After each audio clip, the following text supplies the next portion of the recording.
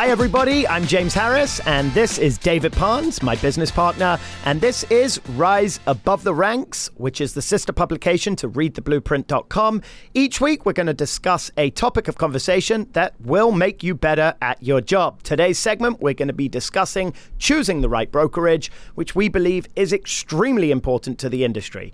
I think we should just jump right into it, Dave. You and I starting in the business 10, 11 years ago, didn't know what the hell we were doing, and we went and joined a brokerage. You remember it, right? They were like, we want you. And you and I thought, oh my God, this is amazing. Prudential. Exactly. We won't mention names, no fault to the person in question. Actually, it happens to be a really nice guy that I invited to my 30th birthday. Do you remember? I remember it, at yes. Mastro's. And we joined that brokerage, and we were kind of part-timing at that point. Do you remember? Because we couldn't afford to go right into real estate because we basically had no money. So we joined the brokerage, and the person that recruited us left. Yes, Didn't even tell us. But I remember you and I going for our first interview, and we thought it was such a big deal, and we had this interview. It was a big deal. It really was, and we got hired on the spot, and we thought, wow, this is amazing. They want us, and we were like, this is incredible. But what we didn't realize is every brokerage, for the most part, is trying to recruit agents because it's a numbers game. But it's not always about that. The brokerage has to be catered to the person, not the person to the brokerage, is how I feel. And then when we moved over to another brokerage, what we realized quickly is that we were hitting up, do you remember Bel Air, Beverly Hills, the Hollywood Hills, and West Hollywood? We went straight for it, right? And we kind of realized the brokerage we were with was great. They gave us incredible support, but they were kind of more West Side. Yep. And it didn't support what we were already creating as a brand. We'd already set up Bond Street Partners at that point. Yep. And we just kind of gradually realized that where we're going is nothing to do with the brokerage. The brokerage we were at was amazing. It just wasn't right for us. And it goes back to your point. It's very subjective. A brokerage can work for some people that may work differently for other people. And I feel that we eventually got to the agency because Mauricio specifically, right, was kind of aligned as far as the market that we were trying to reach. And we actually took Mauricio. And by the way, if anyone wants to reach out to us from this point, right, and want us to go on a listing meeting with them to try and get that listing and break into that market if they have a good lead, we did that with Mauricio at the beginning. Yes, we did. We didn't have the track record. So there's no ego involved. There's no bravado. It's like we didn't have the track record. We wanted to break into the higher market, so we took Mauricio with us, and that's when we first joined the agency, and I think that was our natural progression. Agreed, 100%. And I think for us, Mauricio covered a market share that we wanted to cover, and we looked at each other and we're like, why are we going up against this guy? Let's join this guy.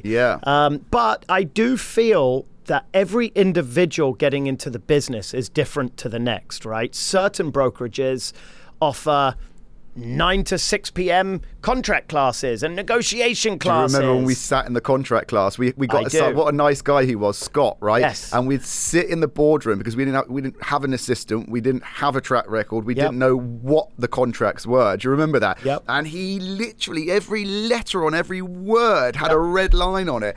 And in case you don't know, James and I have very bad ADD, right? I think I have an H in there too. I think it's ADHD. You do have an H. Yeah, big capital H. A couple of H's actually. Yes, exactly. And literally we'd sit in that thing, and I could tell within like 2 seconds you'd chewed up about 5 bottle tops. You were like twitching everywhere. I couldn't sit still.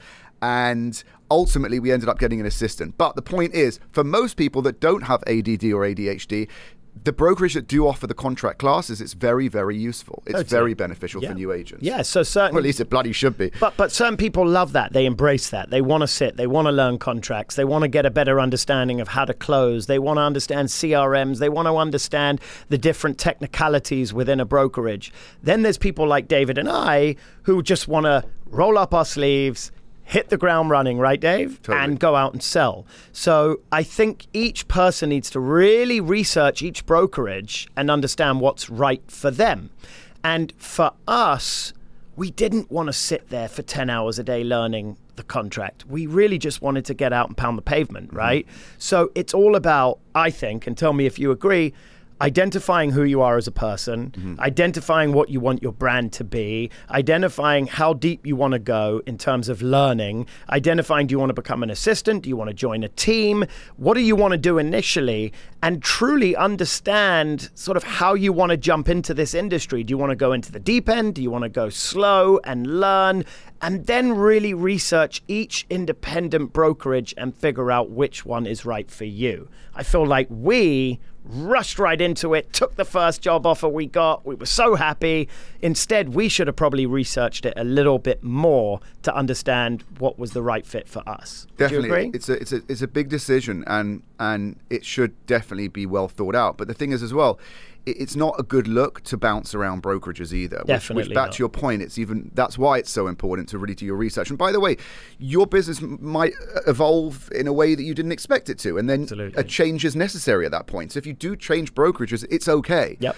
But definitely do your research because it's your home. Yeah. And it's important. And the thing is, I personally, and we shouldn't judge, but we do, if I see an agent that has bounced around from brokerage to brokerage to brokerage, you do question that agent. Is it their integrity? Do they not know what they're doing? Are they unethical? I think a brokerage is your home. It's your office. It's who you're writing a check to from every single deal that you close. It's a really important decision. I know I can speak now, 10 years later, I'm really happy with the agency, the infrastructure, the brand, the office, the message. And that doesn't mean the agency is going to be right for everybody, but I know for us, it's right for us. It's been 10 years, totally. I mean, I have zero doubt in my mind that we're in the right place, and we have been. And honestly, it's enabled us to get to where we wanted to go. Like when we, and the brokerage beforehand, we were like, okay, if we're going to move, we want to get to where we want to be. And we're there. We did it. Yep. So if it ain't broke, don't fix it. And I do agree, because when you bounce around brokerages, it's like, from the outside, it's like, is there something wrong with the brokerage, or is there something wrong with you? Correct. Do you know what I mean? You don't want people to think that. Yep. So, yeah. And I also think, we are very fortunate that we went into this luxury world. Define luxury. It's not 5 million, 10 million. It's who you are as a person. I think luxury is a lifestyle. You might be in a different state, in a different market.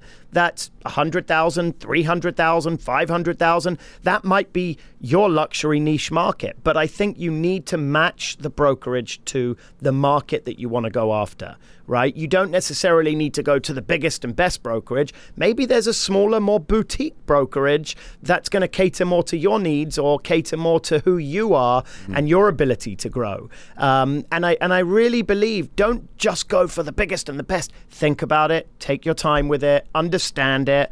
And it may work out. It may not. It's okay if it doesn't. But at least I think our advice would be, do your research, learn about the brokerage, make sure they offer everything that you want to come out of the brokerage, and then make an educated decision before just jumping into it. And I think that's just back to the point. It's like, we didn't do that. Yep. No one told us what we're telling you guys. Amen. We f***ed up. We didn't f*** up. It was part of the learning curve. But if you want to save a little bit of time, we're here to help. Yep. And you know what? That brings me to this.